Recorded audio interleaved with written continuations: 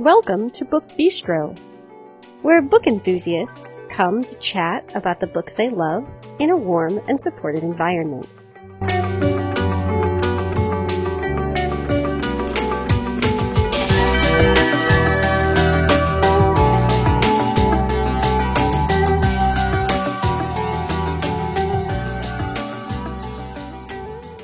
Today is Wednesday, November 13th, 2019. I'm Shannon, and I'm here with Stacy, Sarah, and Brooke, and we are going to talk about adaptations. So things that started out as books and became movies or TV shows. Yay! Yes, so there are a lot of these. Like some of them that we're looking forward to aren't even out yet, and we'll talk about that in a second. But these are things that we like, that we have either read and seen the adaptation of, or kind of are aware that there's an adaptation and perhaps we, would wish to see it at some point. So before we dive in here, though, I have the usual housekeeping information. You can find us on Twitter and on Facebook by searching Book Bistro Podcast. You can join our Facebook listener group where you can chat with us as well as with other podcast listeners. We also post every week what we're reading on the Book Bistro Facebook page, so definitely check that out and come and chat with us about what you're reading as well. You can send us an email if you just want to get a hold of us outside of social media, and that address is thebookbistropodcast@gmail.com. And lastly, if you're looking to find us on the internet, you can do that at https://anchor.fm/book-bistro. Okay, so before we actually do kind of a deeper dive into the books that we've chosen for the episode, we have to give a few sort of honorable mentions to series or just individual books, I guess, as well, that are coming out as movies like in the near future. So I am super excited because Julia Quinn's iconic Bridgerton series is coming to Netflix sometime in 2020, and Julie Andrews is the voice of the spectacular Lady Whistledown. And I love these books so much. They are like such fantastic historical romances, British historicals. And I want this family to come to Netflix so that people who perhaps don't read a lot of romance can discover them and fall in love with them. They are so great. So this is on my wish list of things to watch for 2020. And then also coming to Netflix, I think Netflix is doing a whole, I feel like I read an article that they're going to do a bunch of different series based on different romance series. And so they're doing Robin Carr's Virgin River series as well. And I think that would make a nice, it'd make a nice show. So I'm excited about that one too. Yes, I've never read those. I've always looked at the synopses and been okay, I wonder if these are good. So I might have to read one, They're a little on the sappy end of the spectrum, but I really enjoy them sometimes. They're like a comfort read. It's like a small town romance where, all the books are sort of all the characters are intertwined in some way. And, I don't know, to me, I really like them. If I'm feeling kind of sad or whatever, they just sort of put me in a good place. But you wouldn't call them cozy. I mean, she's got some really good plots. And the characters, I was just saying to everybody a little bit ago, and I think Stacy agreed with me, that they speak more plain spoken. They'll say things like, that worked out real well, but they're not really Southern. But it's more like how people would talk. Like how I would say, hey, where's my coat at? Yes. You know what I mean? It's just how people actually talk. Yes, when your dialogue isn't being written out for you. I mean, I don't want to, boast about my lack of grammatical ability, but I'm super excited about that. You who work for the university, your grammar, Yeah. Right, but I don't have to do grammar there. No. And who else is excited about Little Women's latest? Yes. Christmas. Yes. So I'm a sucker for all the Little Women adaptations. I think I've seen every one. So I'm excited to see what this one's like. There's also the Little Women kind of retelling by Virginia Tantra. That's Megan Jo coming out, in December. All right, so let's actually then discuss some things that we picked for this episode. Maybe it was hard to pick. There were so many. There are a lot. I know. We're going to have to do another episode like this. Yeah. Yes, we will. So I'm going to start us off, followed by Stacy, then Brooke and Sarah will finish off the round. So normally when we do these episodes, we try to kind of keep things current, but we didn't do that this time, and sometimes that's okay. So my first book, and this is not like the oldest book that is like on this episode, but my first book came out in 1987, and it is Fried Green Tomatoes at the Whistle Stop Cafe by Fannie Flagg. And I fell in love with Fannie Flagg when I was in college, and I read Standing in the Rainbow and Welcome to the World, Baby Girl. And she has this way of writing these stories that bring the American South to life in a really exquisite way. And this one I especially like because there are lesbians in it. And I am a big fan of lesbian-themed novels, especially, back when, it wasn't necessarily cool to write LBGT novels. So I applaud Fannie Flagg for this. But the story centers around a small cafe in the town of Whistle Stop, Alabama. And we are introduced to Imogene, who is called Iggy, and Ruth, who is her dear friend who later you end up learning is her partner. And it's not a spoiler to say that. If you read the blurb at the back of the book, it will tell you. And it's told in these little kind of vignettes where first you are hearing an elderly woman named Evelyn recounting her life. I'm sorry, an elderly woman named Mrs. Threadgood recounting her story to a woman named Evelyn Couch. And they're just kind of talking and sharing their, the differences in their lives. Mrs. Threadgood is in her 80s and Evelyn's in her 40s. And so they're just kind of talking about the ways in which their lives are similar and the ways in which they're different. We then travel back in time to the 1920s and 30s in Alabama, and we become familiar with Iggy and Ruth, who run the Whistle Stop Cafe. And you see all these scandals that kind of occur in this small town. You see just the ways in which people form friendships and fall in love. It's one of those just really nice, slice of life books that is full of a ton of wit and charm that I just wasn't sure, things that were written back in the 80s. I don't necessarily always love them. I really love some of the 1980s romances, but other things I'm not as much a fan of. So I wasn't sure how this is going to be. And I'm about, a third of the way through it now. And I'm just loving it so much. Fannie Flagg has such a distinctive writing voice. And everything I know about this movie just makes me happy. I've actually never seen it, although I should. Oh, it's really so good. Yes, it's an amazing story, and I don't know why I've waited this long to read it or see the movie. Was it Kathy Bates in the movie who played is it Evelyn Couch? Is that her name? Yes. The one in her 40s. Okay, can I just say my favorite line from that movie? It won't give anything away. Yes. So she's kind of a, if I remember correctly, it's been a long time since I've seen the movie, but kind of downtrodden, and Evelyn Couch is. And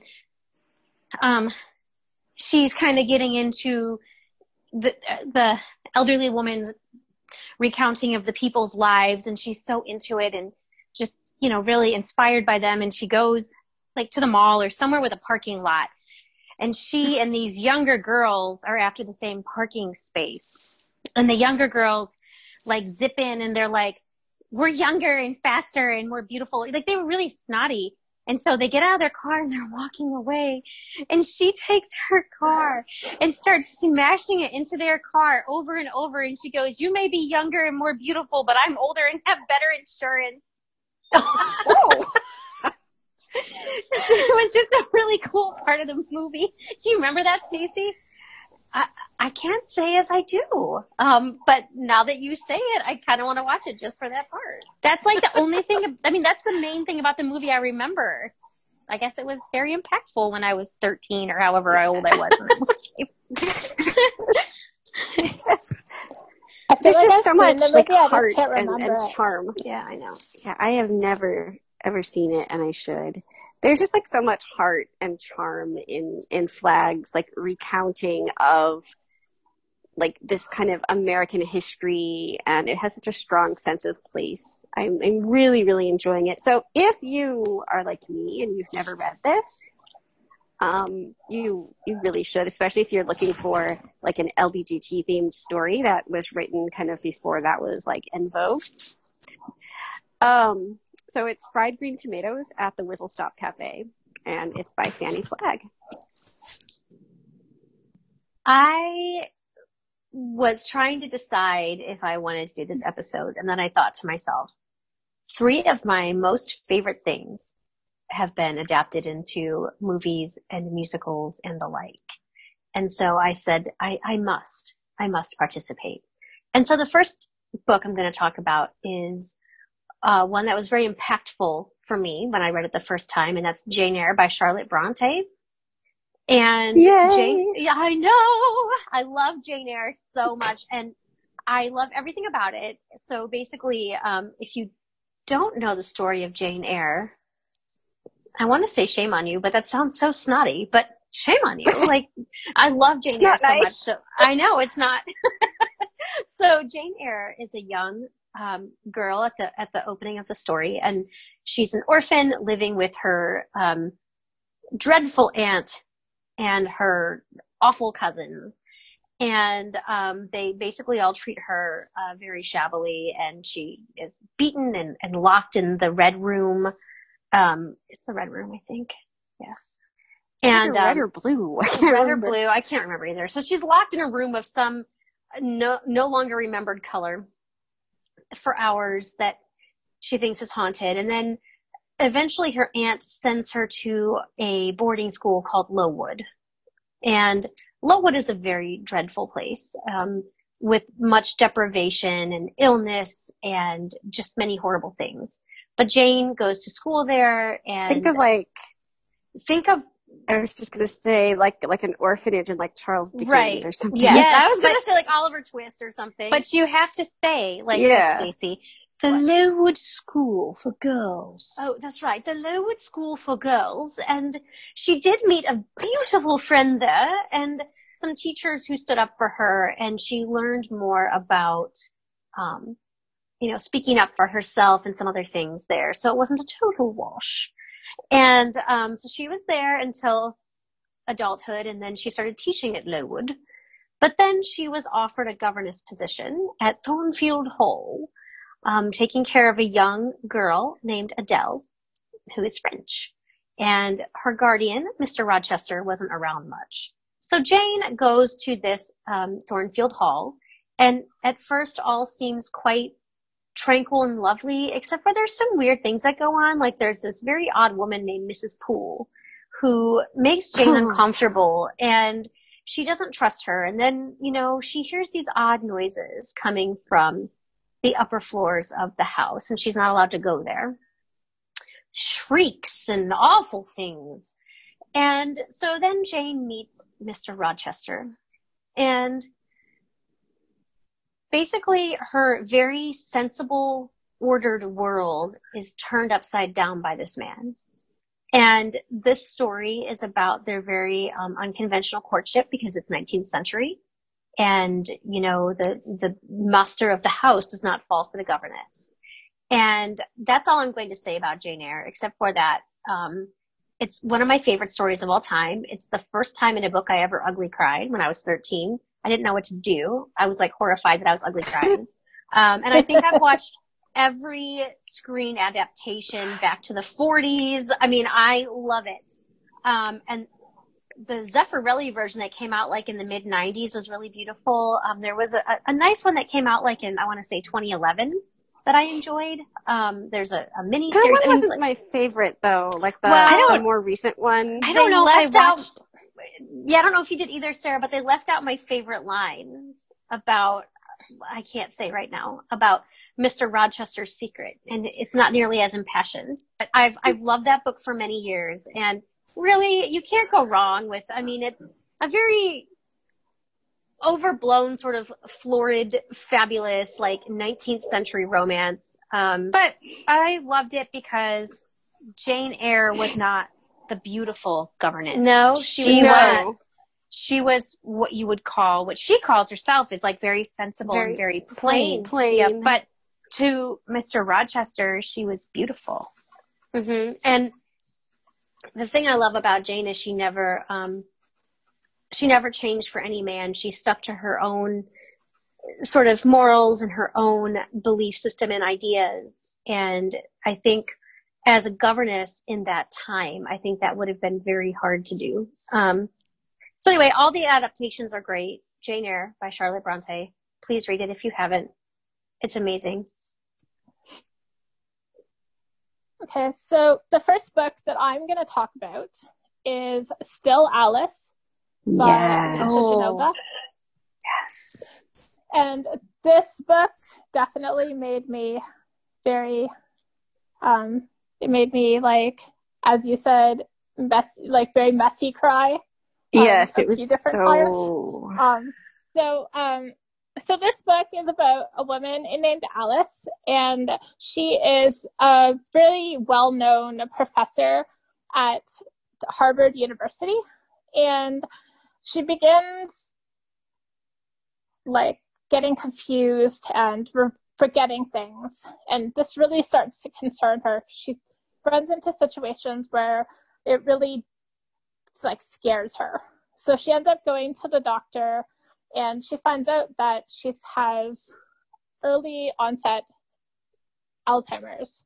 So this book is a lot about how she copes and how the disease progresses and how Alice is able to kind of, I guess in a way, semi-cope, but also at the same time, how she kind of goes through in her mind, like the way that Lisa Genova writes is really neat because you feel like you're in Alice's head and you're seeing, which is also horrifying at the same time, because you're seeing how she's feeling and how she's scared because she can't remember this or that, and how she really wonders, like, is she going to lose her sense of self? And how do you try to protect that ability to, like, how do you protect your sense of self? Because once you don't have that, then kind of who are you? So this book was both a great book, but it was also almost a terrible book because it really, the way that she writes, it gets you right in the head of Alice and you really see what's happening and how she's seriously feeling. So it makes you, I don't know, it's kind of, it made me like, so like kind of scared almost, like wondering, makes you wonder, like, what if this happened to me? What would I do? Like, would I be able to handle it as well as she did? And then, so the movie itself was really good. I thought it was really, really well done. It's with Julianne, I think it's Juliana Moore. I think she's the one that plays Alice. And she was the greatest actress for it. Like, she was she did so well. She really, really, really did a good job. And I actually quite enjoyed the book and quite enjoyed the movie, which is not always the case. So this book is called Still Alice, and it's by Lisa Genova. This book devastated me when I was in graduate school. That is one that's been on my radar, this book, for a long time. And I've been afraid to read it because I like, I like my happily ever after endings. And I am positive a book about early onset Alzheimer's, there's not going to be like a traditional sort of happy ending that makes you feel sunshine and rainbows. It's definitely not happy. But it also makes you think. But I've heard it's a really beautiful book, though. I mean, because it really is. So I thought it was anything really she neat. writes. Yeah, this was actually her debut, if I'm not incorrect. Yeah, it's like anything she writes is so stellar. And she's a neuroscientist. Yes, I think she's a neuroscientist, and she studied at Harvard. So you can really see that she knows what she's talking about. Mm-hmm.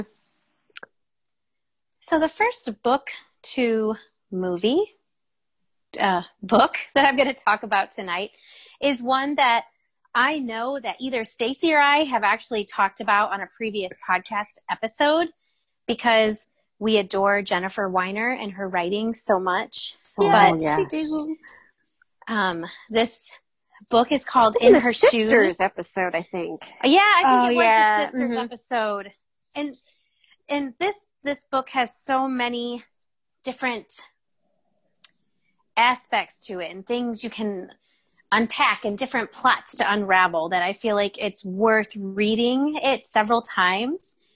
And I felt like the movie was very well done. It did leave out a whole plot, but the acting was really good. And I felt that it was one of the better book to movie adaptations that I've seen. So In Her Shoes is a book about two sisters. Rose is the older sister, and she's kind of a driven attorney. And she's a more curvy girl, let's say.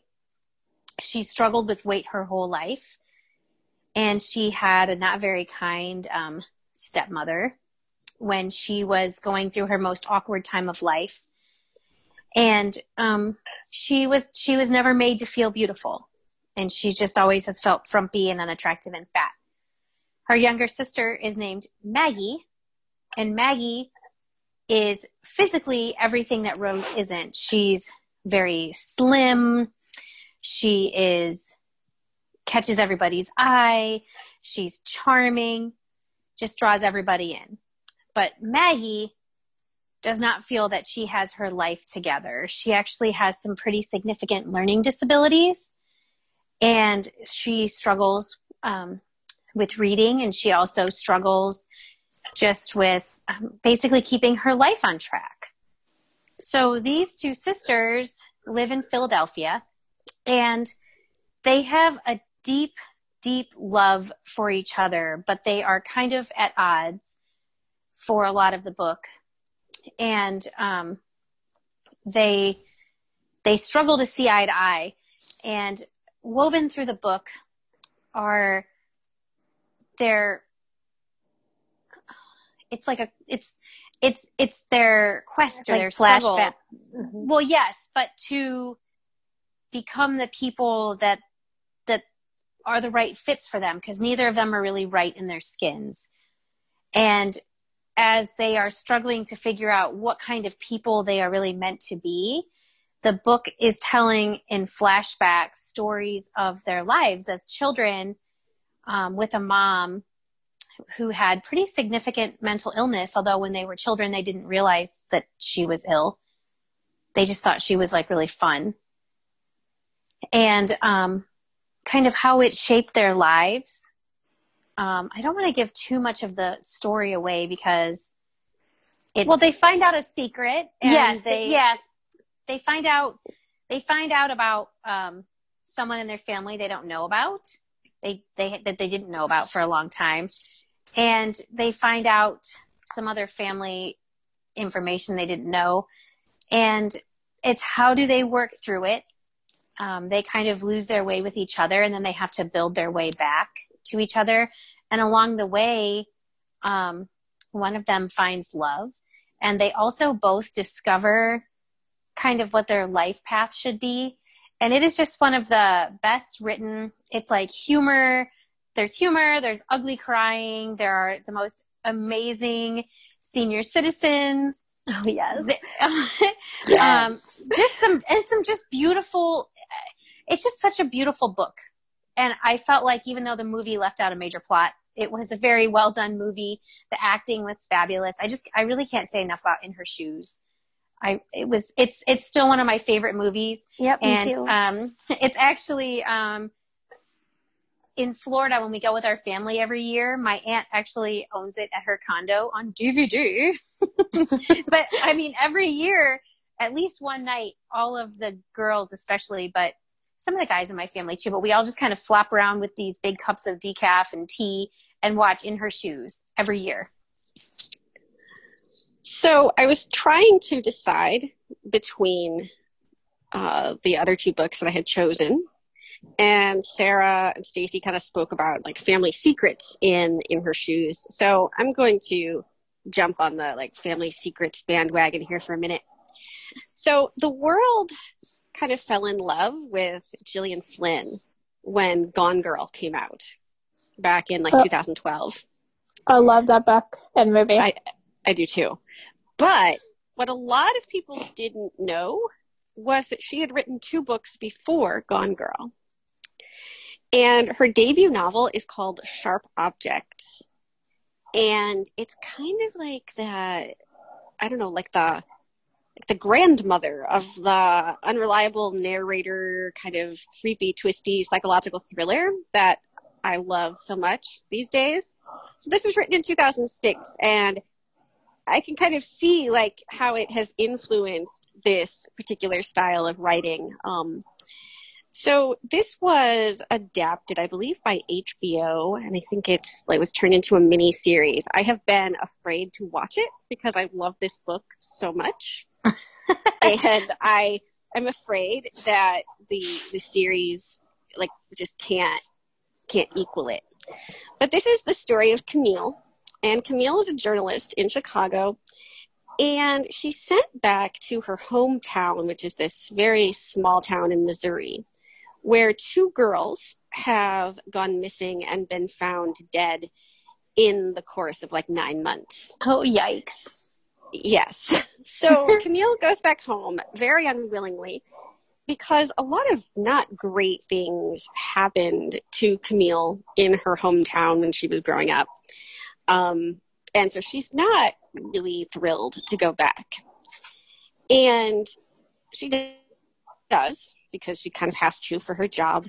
And so not only is she trying to figure out who killed these girls, but she also wants to know the truth about the death of her own sister like 20 years ago.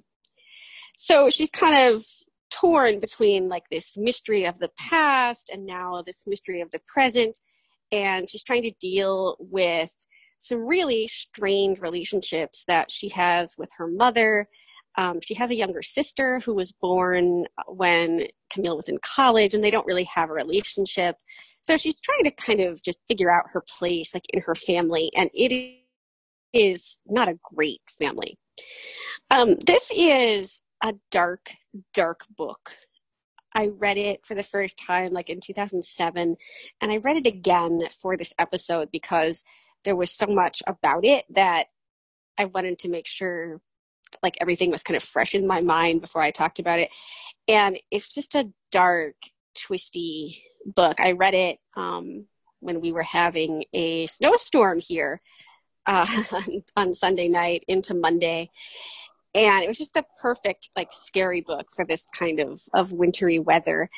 But if self-harm is something that you don't want to read about, I don't recommend this book.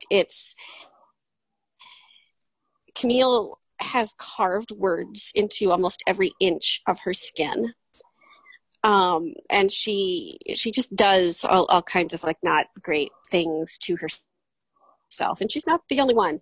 So if you want something, with a character who is a little funnier, happier, Sharp Objects probably isn't for you, but it is truly a masterpiece of like thriller greatness, if that's a genre that you love. I've heard good things about the adaptation. Like I said, I'm afraid of it. I might get really brave one day and watch it, but so far that time has not come. So this is Sharp Objects, and it's the debut novel by Gillian Flynn. And I wish more people knew it and, weren't just familiar with her because of Gone Girl. So if you love Gone Girl, go back and find Sharp Objects. Because I really enjoyed it. I did. Yes. I enjoyed it. I liked it, and her other one that I can't remember the name of, Dark Places. Yeah, Dark Places. I like that one too. I liked all three. That book really messed with me. She's writing a new book, but I don't know when it's coming. I can't wait. She's not been writing for long. She needs to hurry up. Stacey, I'm guessing you don't have a twisty, thrillery book for us, because that's not your style. Heavens, no. I was really happy for you that you enjoyed that so much, and I was cringing the whole time you were talking about that book. Going, A, I could not read that. B, I watched Gone Girl, and it was not something I enjoyed. And C, just nothing about that sounds like it would work for me. So, Gone Girl. My next book may not be a thriller, but it is certainly a very special book to me, and it has been adapted in many, many ways since it was written back.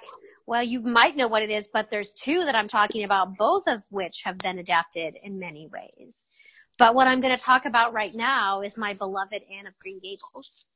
Yes. And, Yes. And there are men, and that's by Ellen Montgomery. And it came out a good 100 years ago. I think it was 1910 or 1911, I think, when it came out. And it is about, it takes place on Prince Edward Island in Canada. And it is about a young orphan girl. I guess I have this orphan theme, tonight. Orphans today. Jane, I know. Anne of Green Gables is everything. I know. Sorry. So Anne is an orphan, and she has not had a lot of love in her life. She's bounced from home to home where she takes care of other people's children, and when there's not a place for her, then she goes to different orphan homes. And Anne, it has a very vivid imagination, and she's very lovely and a little awkward, if you want my opinion, because she just sort of says what she thinks. So dramatic. Very dramatic. So Anne finds out that she is going to be adopted by a brother and sister. And she's very excited about this, but what she does not realize is that Marilla Cuthbert, the sister, assumed that they were going to be adopting a boy. And when her brother Matthew, who is the most lovely man in the entire history, beautiful, gentle, kind, awkward, when he shy. And when he gets to the train station and discovers Anne, he cannot turn her away because they, from moment one, are kindred spirits. So this book is all about Anne and how she comes to the small town of Avonlea and how she tries to assimilate into the very sort of predictable, sort of slow-paced way of life with her very dramatic imagination and sort of hurricane personality and whirlwind of a person. And it's how she meets friends and finds love and eventually acceptance. And it is the most beautiful book in the history of all my life.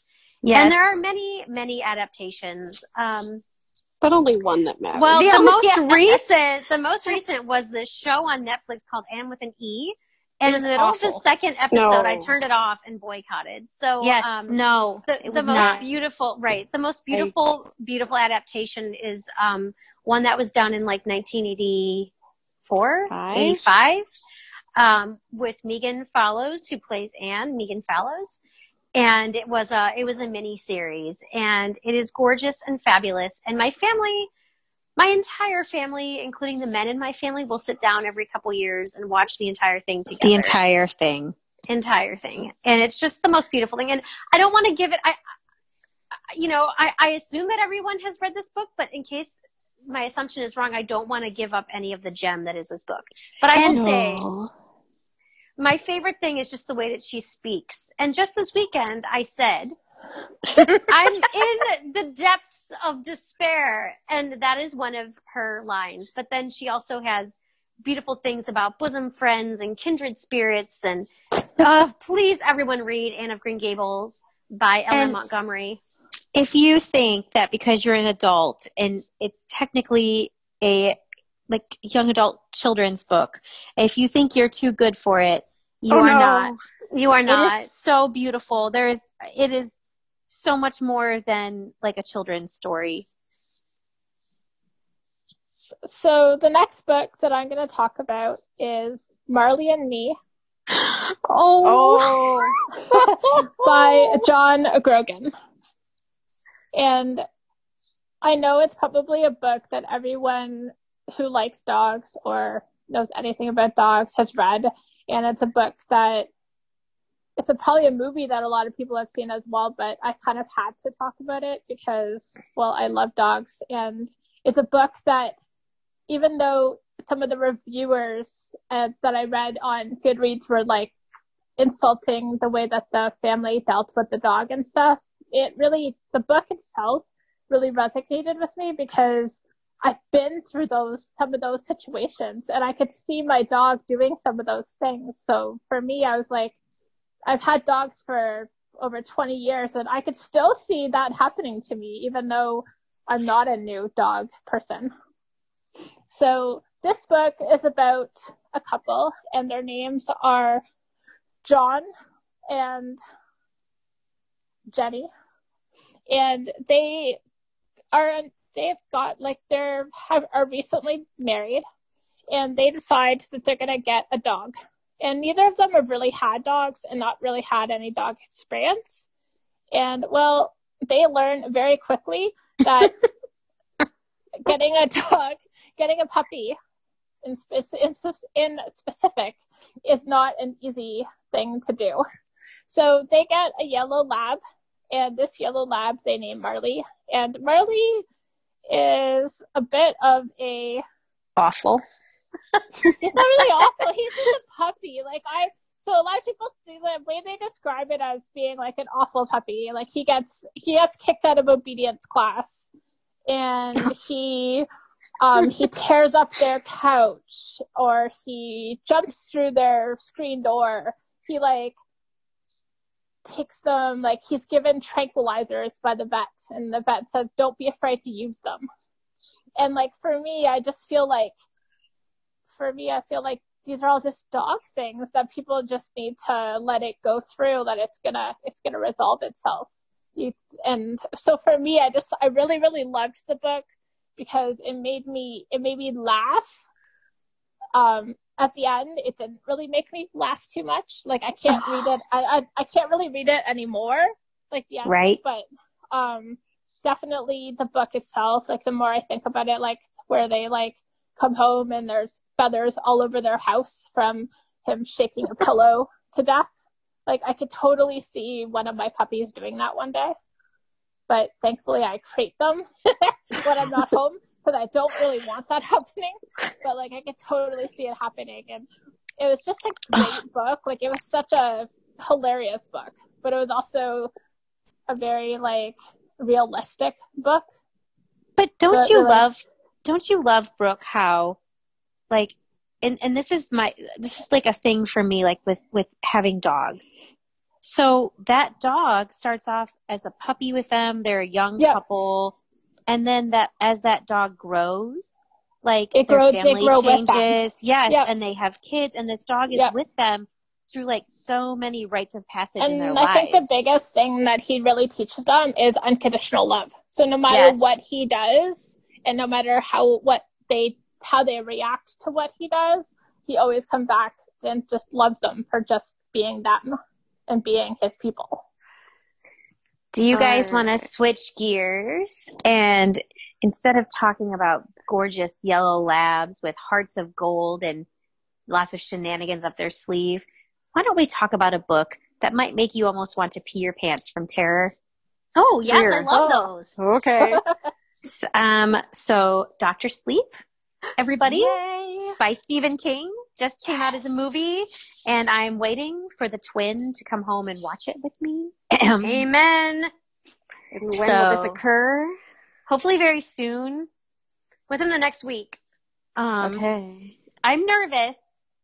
They have to have the right actors. I'm nervous. I don't know what the reviews are, but Dr. Sleep was an amazing book, and I feel like a couple of these books I've actually talked about in other episodes, so I apologize. But Dr. Sleep I actually read The Shining because Dr. Sleep is the sequel to The Shining, and I read it so that I could read Dr. Sleep. And I was terrified reading both books for different reasons. But Dr. Sleep is about Danny, the little boy in The Shining, who's all grown up. And Danny has had kind of a hard life. He has struggled with drugs. He's struggled with finding the right job. Life has been hard. But then Danny kind of falls into working at a hospice. And somehow he can help people when it's time for them to die. He makes it peaceful for them. And I don't want to talk too much about that. But while Danny is doing his thing at the hospice, there is a really freaky, creepy group of people. And I'm trying to think of what they call themselves right now. They're kind of like these nomadic gypsies, if you saw them. True Knot. Oh, the True Knot. That's right. Isn't that what they call themselves, the True Knot? Yes. I think so. Yes, the True Knot. And they live in these RVs and very gypsy-like people. And they travel about and they subsist and survive for years upon years. And they never seem to age because somehow they live on the pain and the essence of people. Oh. And they,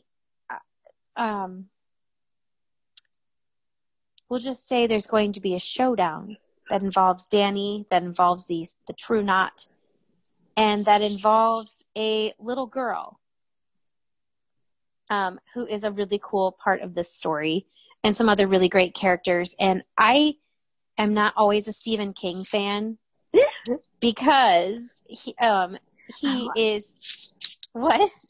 I was going to make fun of you, but then I decided not to. Oh, you can make fun of me.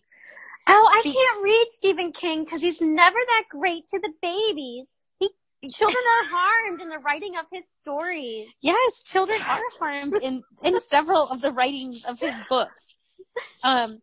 And so I'm actually a little nervous to see how they do the movie. But it is so great. And so if you've read The Shining and then you read Dr. Sleep, I had the good fortune or the stupidity to read them back to back. And so Stephen King really weaves in some cool things from The Shining and little things into Dr. Sleep. So he makes it very relevant if you've read The Shining and then you read Dr. Sleep. And I hope the movie keeps some of these elements. Do you know what I'm talking about, Stace? I do. It's a great book. A lot of times, because the books are so epic in scope and long, Stephen King movies don't often do it justice. But the previews look good. I saw the previews. I've watched a couple trailers, so I'm hopeful I'm hopeful they got this right. Check back. We'll tell you at some other point if we approved of the movie version adaptation of Dr. Sleep by Stephen King.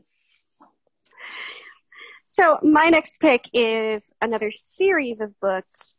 This is the Dublin Murder Squad series by Tana French. It has been adapted by Starz, so the network that brought us Outlander is also bringing us an adaptation of this series, which they are just calling Dublin Murder. And it looks like they are focusing on primarily the first book with maybe a little bit of the second thrown in. I don't know then what they'll do with the other four. So these are police procedurals that take place in Dublin. The first book is called In the Woods. It is not my favorite. The second book is called The Likeness, and I love it. But I can't really talk about The Likeness because that's not like the emphasis of the series. So In the Woods is the story of a detective named Rob. And when he was a young boy, like 10 or 11 years old, he and his two best friends, Sarah, you probably don't want to listen, went into the woods near their house. And they were missing. They didn't come back. Many hours later, Rob was found clinging to a tree and unable to remember what had happened to him and to his friends, and his friends were not found. So then we fast forward to Rob's adulthood, and he has somehow, and I'm not fully sure how he was able to do this, managed to become a police officer. And he's working as a homicide detective now. And he and his partner, whose name is Cassie, are summoned to the scene of a murder in an archaeological dig in the woods near where Rob and his friends suffered whatever it was that they suffered. So he is trying to solve this murder, and similarly to like what was going on in Sharp Objects, he's kind of torn between the past and the present as he's like trying to kind of keep it together. He doesn't want his colleagues and his superiors to know that he has a connection to this place, that this is a place that he, experienced like some personal trauma. So we get to see him solve the mystery. You get to see a lot of the police work, which I really enjoyed. But you also get to see kind of Rob as a character, and as he's trying really hard to come to terms with this terrible thing that happened to him when he was a child. And how is he going to kind of cope with it in a way that doesn't utterly destroy him? Tana French has this knack for like putting her characters into horrible positions and having them, have to power through. Cassie is one of my favorite fictional characters, and her book, The Likeness, is, as I said, my favorite in this series. So I hope that they kind of will build on it and allow her to take her kind of center stage part in the series. The thing that Tana French does is like you'll have your main character in the first book, and then you have kind of a supporting character who becomes the main character of the second book. And then in the third book, you have another supporting character. And so you kind of get to know this whole cast of the Dublin Murder Squad detectives. I like these a lot. In fact, I wish she would go back to them. She wrote a standalone last year, and it was dreadful. I kind of don't like to go like on the record saying that I hate a Tana French book, but yes, these are excellent. The Likeness is like super long. It's like 25 hours long in audio, and it just like flies by. So when she's writing well, her long books are amazing. So this is In the Woods, and it's Dublin Murder Squad Book 1 by Tana French. You can read it, or you can be braver than I am and watch it on Stars. The next book I'm going to talk about, Sarah loved it first and best, and I am just right. I am just like sludge on the bottom of her shoe when it comes to this book, but somehow I get to talk about it. And it is The Phantom of the Opera. No, it's The Phantom of the Opera. Whoa. Delete. It's been a really long podcast. So the next book is The Phantom of the Opera by Gaston Leroux. And this book is the number one love of my life, but it was the love of Sarah's life before it was the love of my life. Thank you. So, Thank yes. you, Stacey. Thank you. I was swayed by 1990s pop music, and she was able to be strong enough in her convictions at age 12 that she didn't care and she loved it first. Was that Always. good enough? Because yes, my heart. That's good. Okay. My heart has never taken a different path. It has stayed true. Oh my God.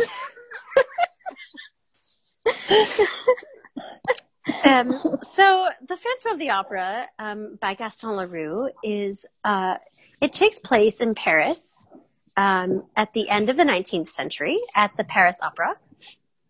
And, well, yes, the Paris Opera House, the Garnier. And so this book centers around a very young, naive, innocent singer by the name of Christine Daae. And Christine is convinced that she is being taught to sing by the angel of music sent from heaven by her dead father to tutor her. So that just shows you how naive she is. And in this book, we have a love triangle between the handsome young Vicomte Raoul de Chauny, Barf.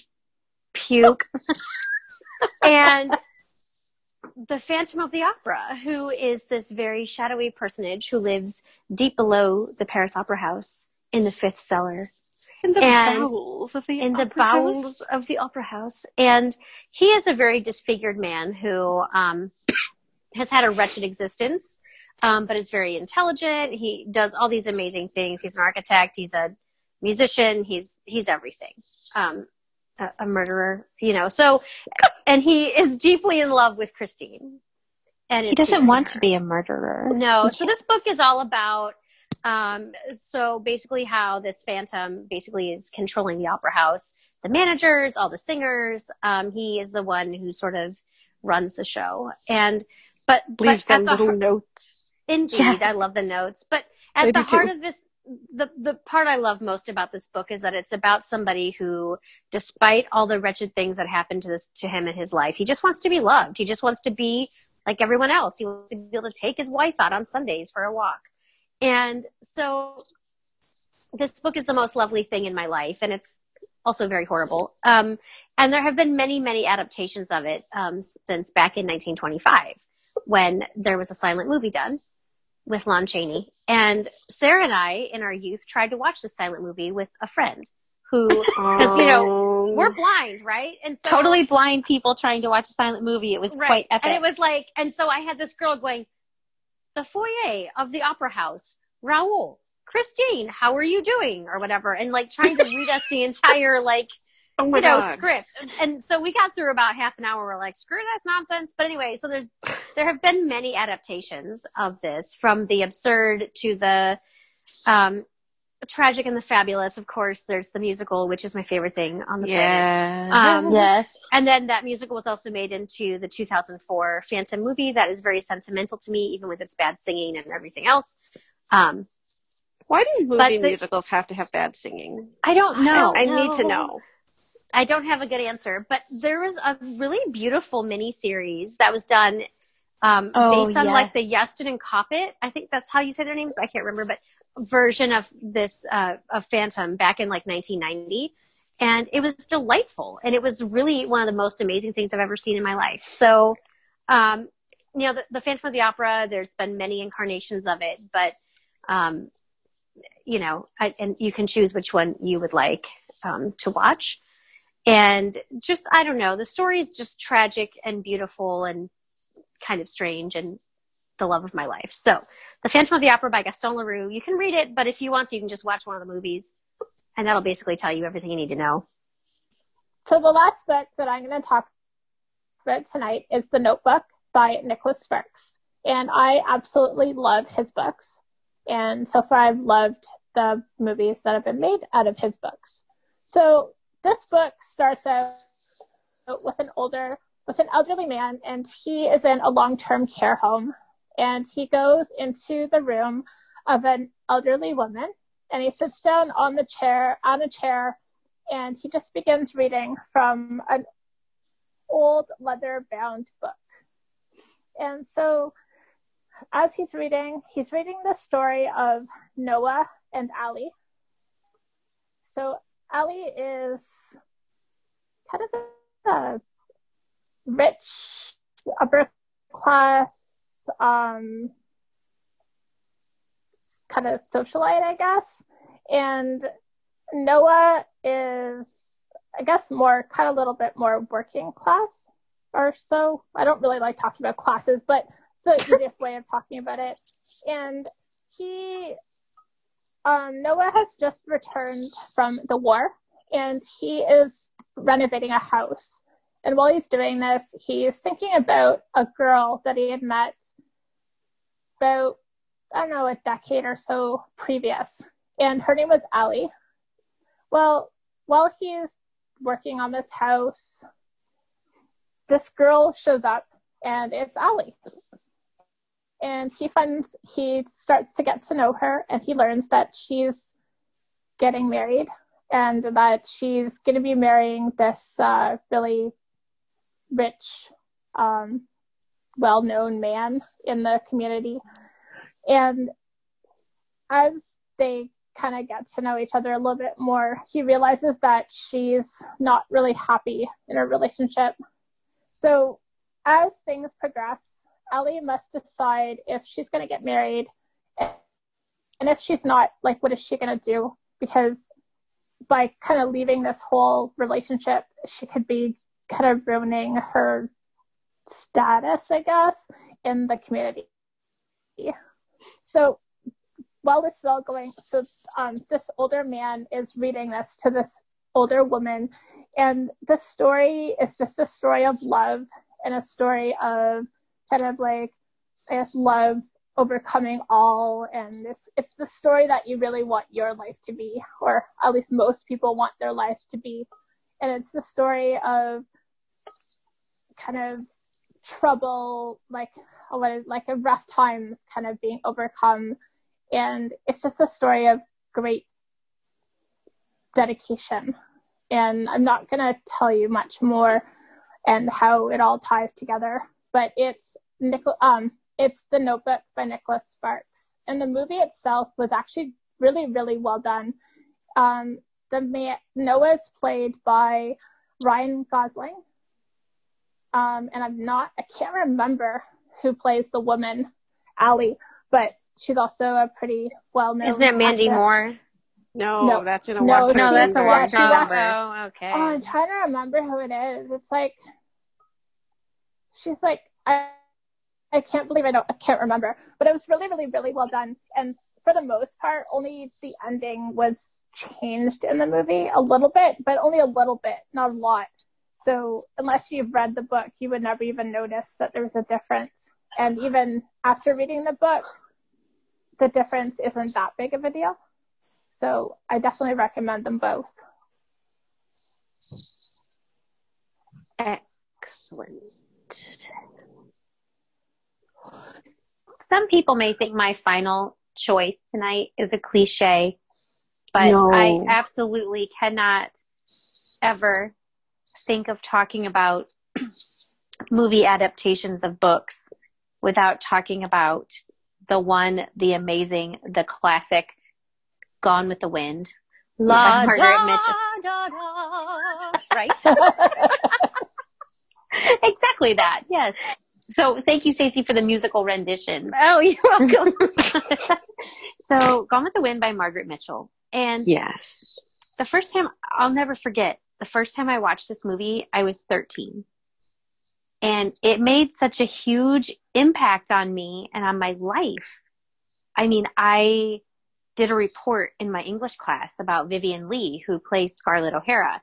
And I read like a whole like biography of her.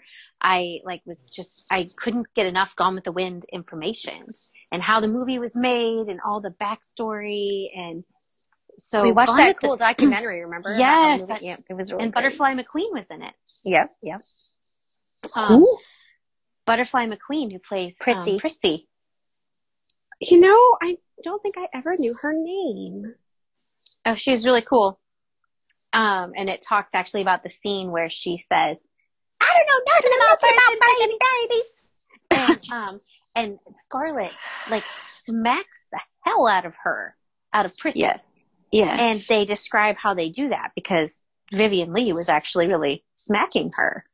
And Butterfly McQueen was like, if she does that again, this hurts. Like she can't keep doing that. And it was just like a really interesting, but, so Gone with the Wind, I don't even know why I'm telling the story because I can't imagine anyone who listens to our podcast and loves books not knowing, but it is the story of Scarlett O'Hara, a young Southern belle. And the story opens at the start, right before the start of the Civil War. And Scarlett is everything pampered, spoiled, never been told no in her life, effervescent, joyful girl. She's 16 and the whole world is her oyster. What she wants, she gets. And everybody wants to be in her orbit. And she's in love with a boy, a neighbor man or boy. And she finds out, yes. But she finds out in the beginning of the book that he is going to be married to his cousin, Melanie. And she is just not going to have that. Ashley must belong to her. And so she goes to, Melanie so much. I do too. Yeah. I adore Melanie. So she goes to this big party at 12 Oaks, which is where Ashley lives. And she's going to get him alone and she's going to tell him how she feels about him. And she's just going to she's going to just make it happen. He's going to be with her. So she confesses her love and he like kind of lovingly kind of, oh, we can't be together. Oh, but I'll never forget you and I will always love you. And kind of like floats away. And then she gets pissed because she's Scarlett O'Hara and she whips a vase. And then sitting up from the couch is this handsome older man. And it's Rhett Butler. And so the story of Gone with the Wind is the story of Scarlett and Rhett as they go through the Civil War and kind of like the rebuilding process afterwards, and how Scarlett goes from this pampered, spoiled brat, never been told no, kept from anything negative, to somebody who saves her family and somebody who protects the people in her care and somebody who will do anything so that her family will never go hungry. And it is just, I can't even tell you, I read the book when I was 13 from cover to cover after I watched this movie. And was I old enough to understand some of it? Probably not, but I loved every minute of it. And I just feel like you just cannot have an episode like this and not talk about the beauty that's Gone with the Wind. And for a lot of the books that we've talked about, not everyone, but for a lot of them that are kind of like iconic classics, we've talked about how many adaptations have been made. I can't even imagine a different version of Gone with the Wind. And I will tell you one of my most cool, amazing experiences of my life. My twin and I were in San Francisco visiting our aunt, and they played Gone with the Wind at a theater. And we got to see it like at a movie theater, and like that music, la da. That would be the best. And it like comes, and I just like teared up. I know Stacy did too. And it was amazing. I mean, it was 4 hours, and you would think like sitting there for 4 hours and being all cramped, and we had our guide dogs at our feet, so you would think we'd be all squished up and uncomfortable. Oh my God, it like flew by. So Gone with the Wind by Margaret Mitchell is arguably the best, well, not arguably in my opinion, but the best. No, it is the best movie, and just the most amazing bit of everything, acting, everything I have ever There's seen. Like nothing that compares. My grandpa was telling me he grew up in Tennessee, and he was born in 1932, and he said that he remembers when that like when Gone with the Wind was playing, like when it was first, in town, and how there were like all these, it was one of the first like big, theater marquees, advertising it. It's amazing. It is amazing. All right. So this brings us to the end of the Page to Screen episode. Thank you to Sarah, Stacy, and Brooke for chatting with me tonight about books that were made into movies or TV shows or musicals or some combination of the three. thanks, of course, to Christine for all of the editing that she will have to do for this episode before you can hear it. And thanks to all of you who join us each week for our bookish discussions.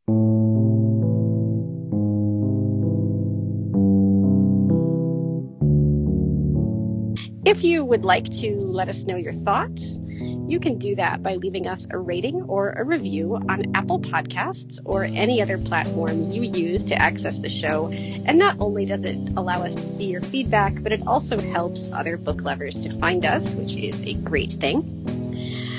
So I will be back next Tuesday morning with more bookish fabulousness. And some number of us will be back on Friday with more discussion of great books.